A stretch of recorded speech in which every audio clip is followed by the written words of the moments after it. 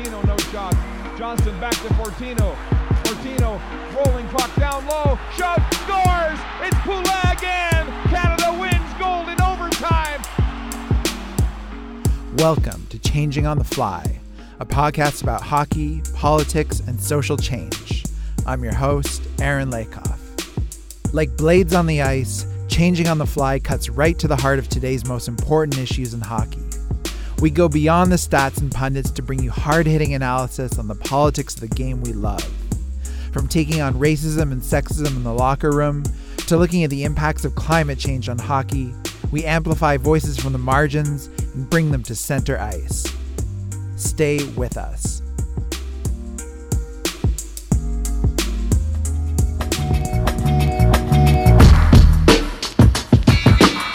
The most important voice in hockey right now isn't Ron MacLean or Gary Bettman or even the disgraced Don Cherry. The most important voice in hockey, at least right now, is Courtney Szto. And I'm not just saying that because she's our guest on today's show, although hopefully it does make you curious to listen to the interview. I'm saying this because we're at a watershed moment in hockey right now with regards to racism. And I mean, sadly, there's been racism in hockey as long as people started strapping blades on their boots and slapping around frozen horse manure across the ice. But the issue really rose to mainstream consciousness just in the last few months. Of course, there was the firing of Don Cherry in early November. And if you missed the last episode of Changing on the Fly, where we talked about that in detail with Christy Allain, please do go back and have a listen to that episode. But it didn't stop with Don Cherry. There was the Akim Aliu case, who came forward with allegations of racial abuse from his former coach, Bill Peters, and Peters was subsequently fired as head coach of the Calgary Flames. There was also Mike Babcock of the Toronto Maple Leafs and Corey Crawford in Chicago, both accused of abuse, although not necessarily for racism. And then this past Monday, NHL Commissioner Gary Bettman was forced to respond to all of this at the Board of Directors meeting in California. So while it was interesting that Bettman was essentially forced to speak out about racism because it had gotten to this, peak level, his solutions, I think it's safe to say, were fairly toothless. But it's really a monumental task to take on this issue of racism in hockey. Eliminating racism in the game would mean changing the sport's culture from the top down. And one player in particular who I think is a really valuable voice right now in addressing the toxicity of hockey culture. And I've mentioned his name before, but folks, you gotta follow Dan Carcillo. So that's where today's guest, Courtney Szto, comes in. Courtney is a professor in the Department of Kinesiology at Queen's University in Kingston, Ontario. But I got to know her while she was wrapping up her PhD studies in Vancouver at Simon Fraser University. Her research really stood out to me because she was looking at the experiences of South Asian people in hockey. And while I'm not South Asian, I am really, really interested in experiences that kind of go beyond the norm of what we often consider to be the norm of hockey experiences in Canada. And Courtney cares very deeply about weeding out racism in the game.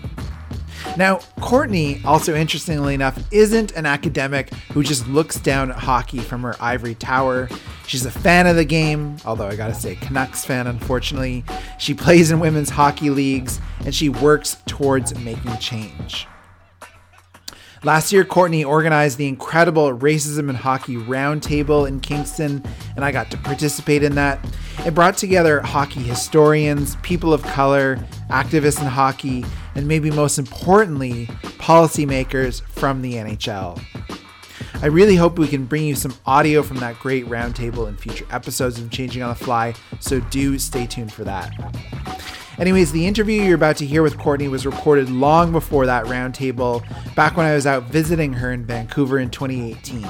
So you're not going to hear any mention here of Bill Peters or Don Cherry or some of the more contemporary stuff that's been happening. But I think this is a really fascinating discussion regardless of racism in hockey, because this is such a crucial moment.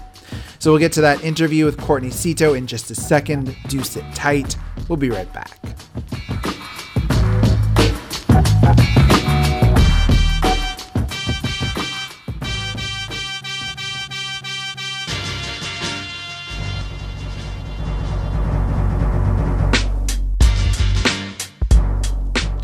All right, thank you again so much for hitting play and listening to this episode of Changing on the Fly.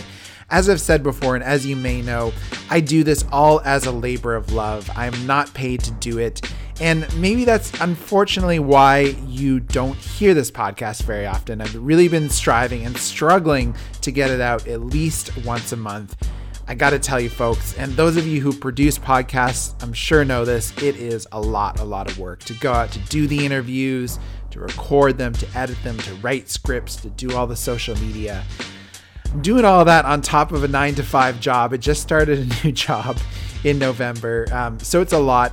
As I said, this is a watershed moment in hockey history. We are seeing racism blown open and discourses around different races and, racial tensions in ways that we really haven't seen in a long time in the sport.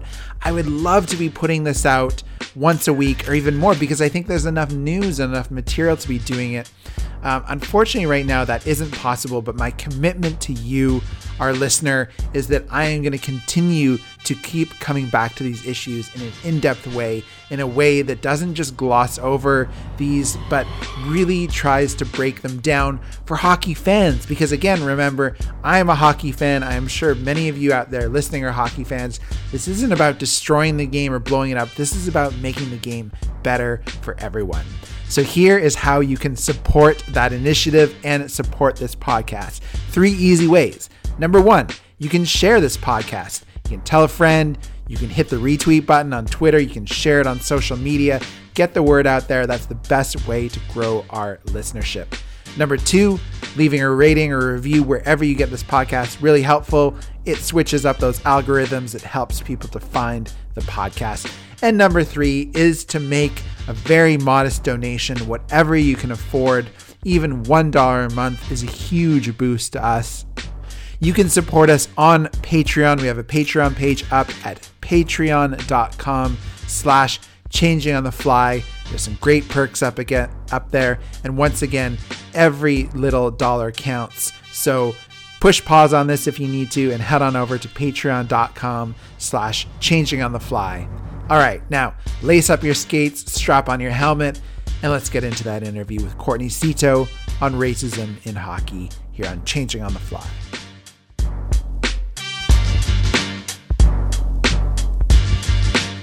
I'm here in Vancouver with Courtney Cito, who just finished her PhD at Simon Fraser University in the communications department, and she looks a lot at the intersections of race, racism, and hockey. So first, Courtney, welcome to the program.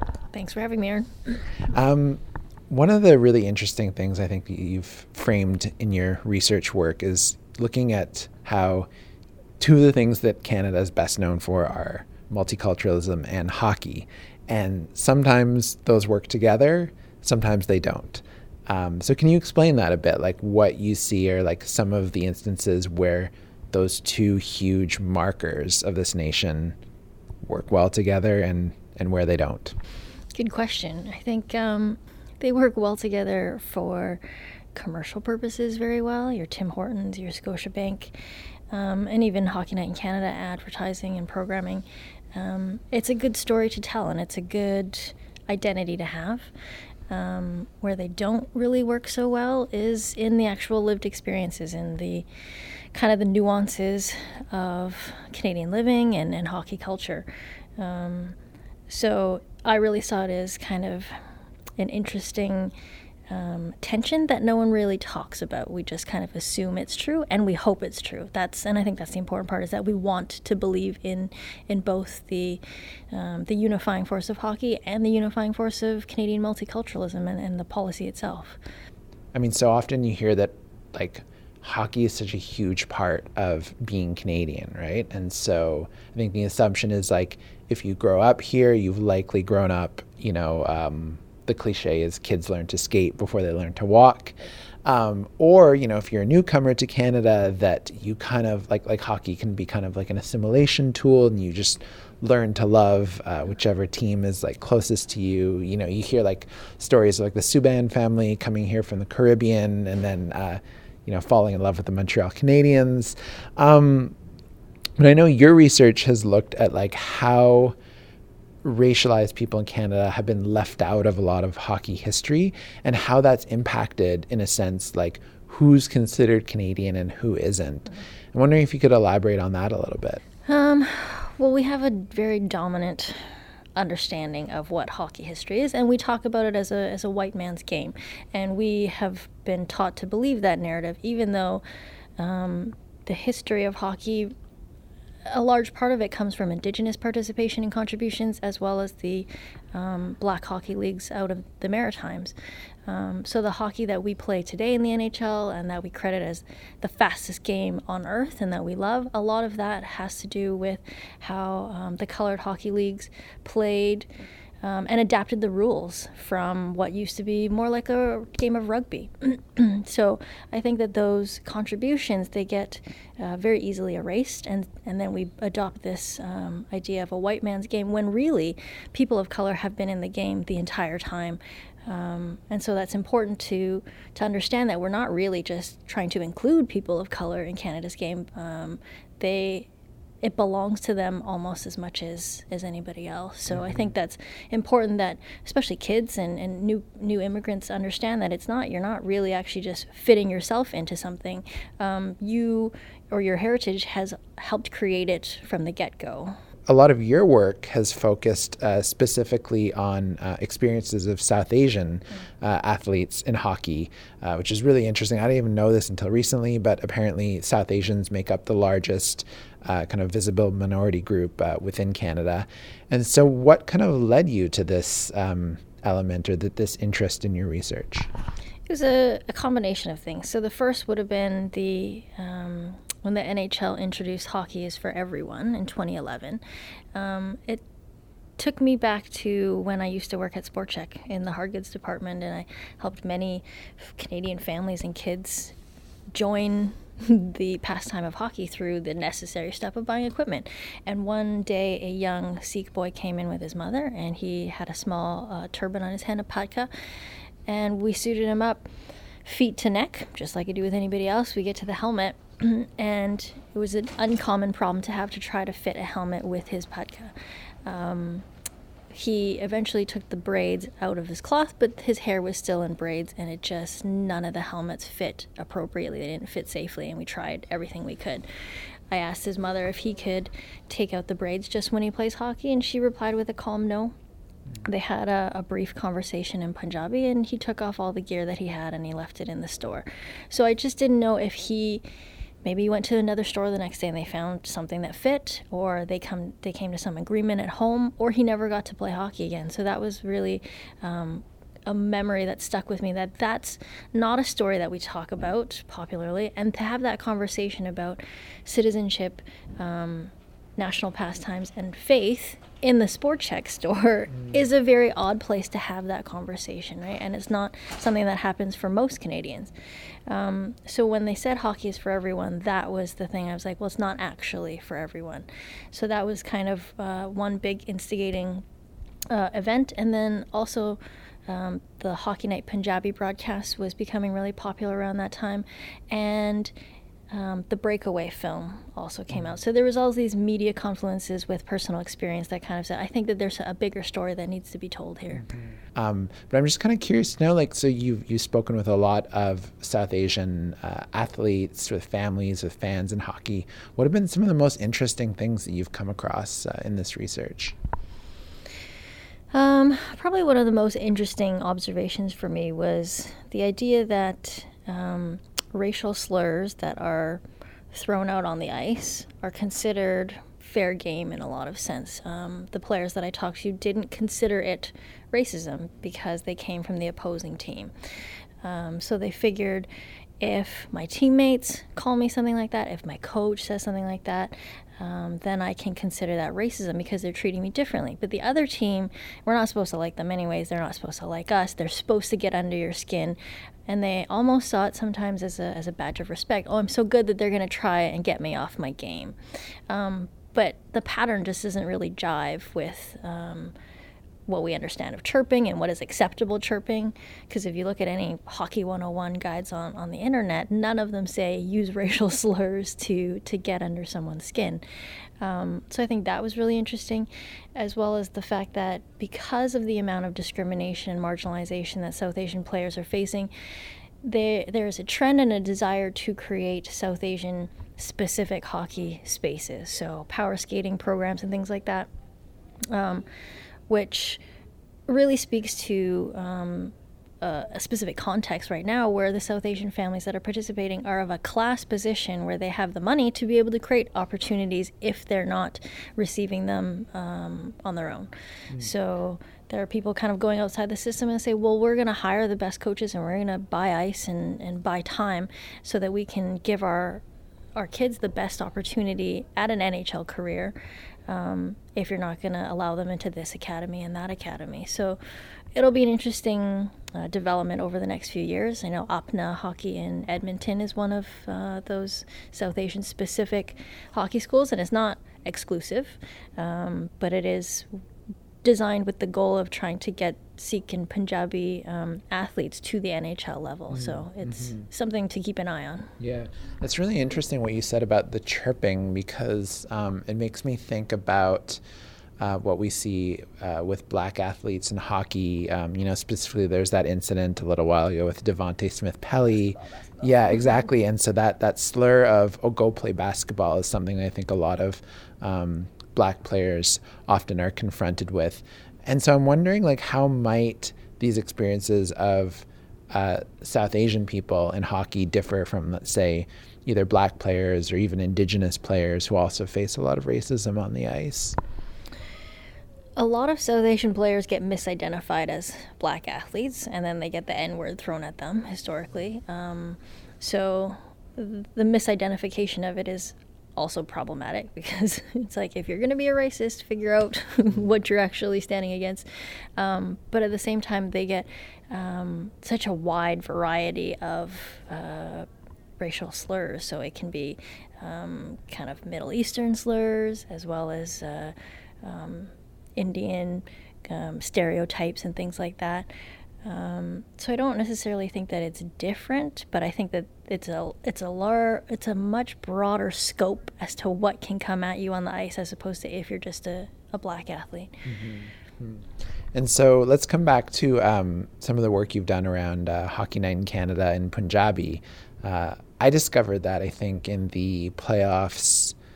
What was it, like maybe 5 years ago? I was watching the Montreal Canadiens in the playoffs, and then a friend of mine was like, oh, look, like they have it in Punjabi. And I was just surprised. I was like, wow, I didn't know that there was, let's say, like a big enough audience to even have that. And I found it was a super interesting way to kind of like try to make hockey more accessible in some ways to Punjabi speaking folks. And so in your study, you looked at Twitter reactions to Hockey Night in Canada in Punjabi. First, before we get into that, maybe just for people who aren't even familiar with it, can you tell us a little bit about like the program and the kind of history of like how it came into being, and then what people's reactions to it were? Sure. So in 2008, for the NHL playoffs, the CBC decided to try an experiment in multicultural programming, and they offered it in a bunch of different languages, including Mandarin, Hindi, Italian, and Inuktitut, which is an Inuit language. And Punjabi was the only one that actually stuck. So the following regular season, we started with Saturday night, Hockey Night in Canada, airing on satellite, I believe, and online as well. So it started out in Toronto in just a small room that they tell me that could fit basically 4 people, shot on a camcorder. And it was there for about 4 years. It briefly moved to Calgary, where Harnarayan Singh, who's kind of the main broadcaster, is located. And then once Rogers bought out the Hockey Night franchise, it landed in Vancouver here and adopted an old Sportsnet Vancouver set. So it's been housed here since, I believe, 2013. And it's just been growing in popularity pretty much with every passing year. It is privately funded, and the estimates for viewers are just over 200,000 viewers per broadcast, which is pretty good because it's just under like a regional game in English. So yeah, early on, the reactions on Twitter when it wasn't as popular were very much, what are these guys doing? They don't know anything about hockey. Why are they on my television? A lot of it was like, why are my tax dollars going towards this? And we're like, well, it's privately funded, so you don't need to worry about that. But that should kind of be the least of your worries. So, yeah, there's a lot of pushback as to policing who is acceptable in the hockey culture, but also who we think has expertise about the game. And if you look at Twitter reactions now, especially post 2016, when the show started picking up more social media attention with the Bonino call, right. Suddenly they've got a very large following that is willing to shield them from a lot of the racism that still exists. So it absolutely still exists. It's just that today, when that happens, you will get easily 500, 1,000 people on Twitter that will jump to the show's defense and be like, kind of get out of here. So it's interesting to see kind of that popularity can take you over a hump where it doesn't eliminate racism, but you feel it a lot less once you kind of have a level of support. Mm-hmm. And because you mentioned that Bonino call that went viral, for people who might not know about it, I think that was an interesting moment. So can you just explain that? Yeah, so during, I think it was in the first round that year, Nick Bonino scores a game-winning goal, and as the broadcasters tell me, it was because of an accident on their game sheet. They accidentally put Bonino as left wing, Bonino as center, Bonino as right wing. So when he scored, they just kind of ran with it, Bonino, and that went pretty viral on Twitter. And then Bonino scores a big goal later on, I think in the final round, and then that kind of explodes.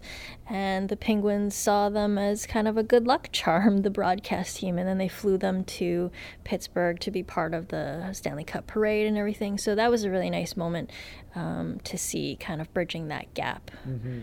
And to me, it's just such a beautiful call in a lot of ways, and even the way his voice kind of breaks with enthusiasm.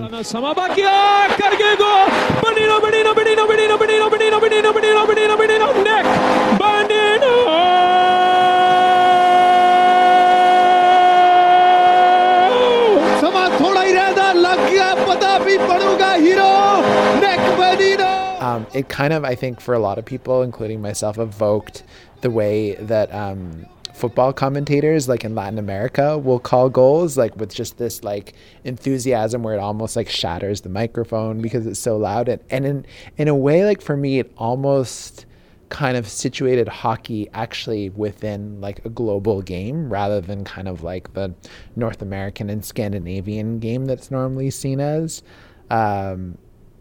I'm wondering if that was kind of a takeaway you got from it, or did it make it anything kind of more, let's say, global or international than it is now? That's an interesting observation. I think that for what the broadcast team tells me is that their intent is very much to make the program speak to Punjabi culture, which is more loud and boisterous and enthusiastic than our traditional Canadian way of watching sport and just general decorum. So that speaks to exactly what you're talking about, a soccer type broadcast, football, that is more exciting, and it draws in new fans in a way that traditional hockey broadcasting tries to kind of keep people at arm's length. We really respect expertise and things like that in Canadian hockey culture. So this tries to break down those barriers. So I think it's a good observation that it speaks more to a global game in that it is kind of akin to soccer, football broadcasting for sure. Maybe speaking a little bit more broadly, I think that we're about to see a really interesting shift in hockey in the coming generations with more players like PK Subban, Wayne Simmons, Bridget Larocque, kind of getting into these elite spaces and getting much more national attention. Yet we still see racism persisting within the game. What do you think can be done to build more inclusive, more anti-racist consciousness and anti-racist spaces within hockey, not just at the NHL level, but on all different levels. Well, to your point about the fact that we hope that we're going to see more diversity at the elite levels, I don't necessarily know that that's true, or at least that we're going to see this huge spike all of a sudden, because from my research, I think we really need to look at hockey academies and who gets into hockey academies and who gets out of them, given that at least 80 to 90% of your elite hockey players come out of the academy system.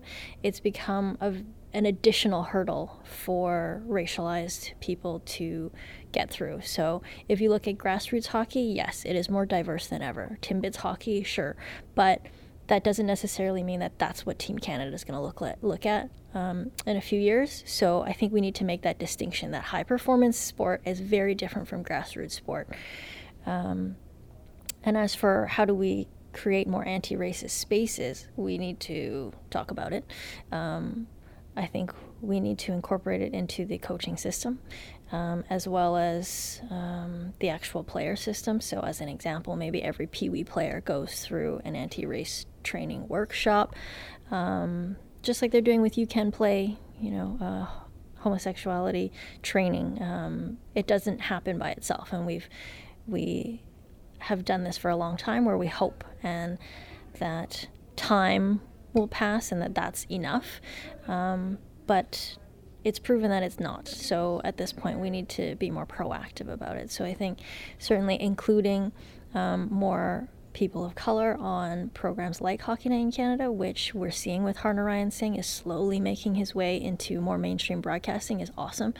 I think that's really important because representation is important, but also we need to do the on-the-ground work. We need to have education, but also legitimate consequences for racial slurs on the ice, a reporting system for what we see or we think is discrimination, because the sports system is so fragmented. It's like if your coach is treating you differently and you think it's because of racism, where do you go? Who do you take that to? There's no one in the system right now that has to listen to you, and players have accepted this, that they've been taught that if you're going to be different and you want to succeed, you just suck it up, and that's also part of the problem, is that we've created players who are willing to accept racism.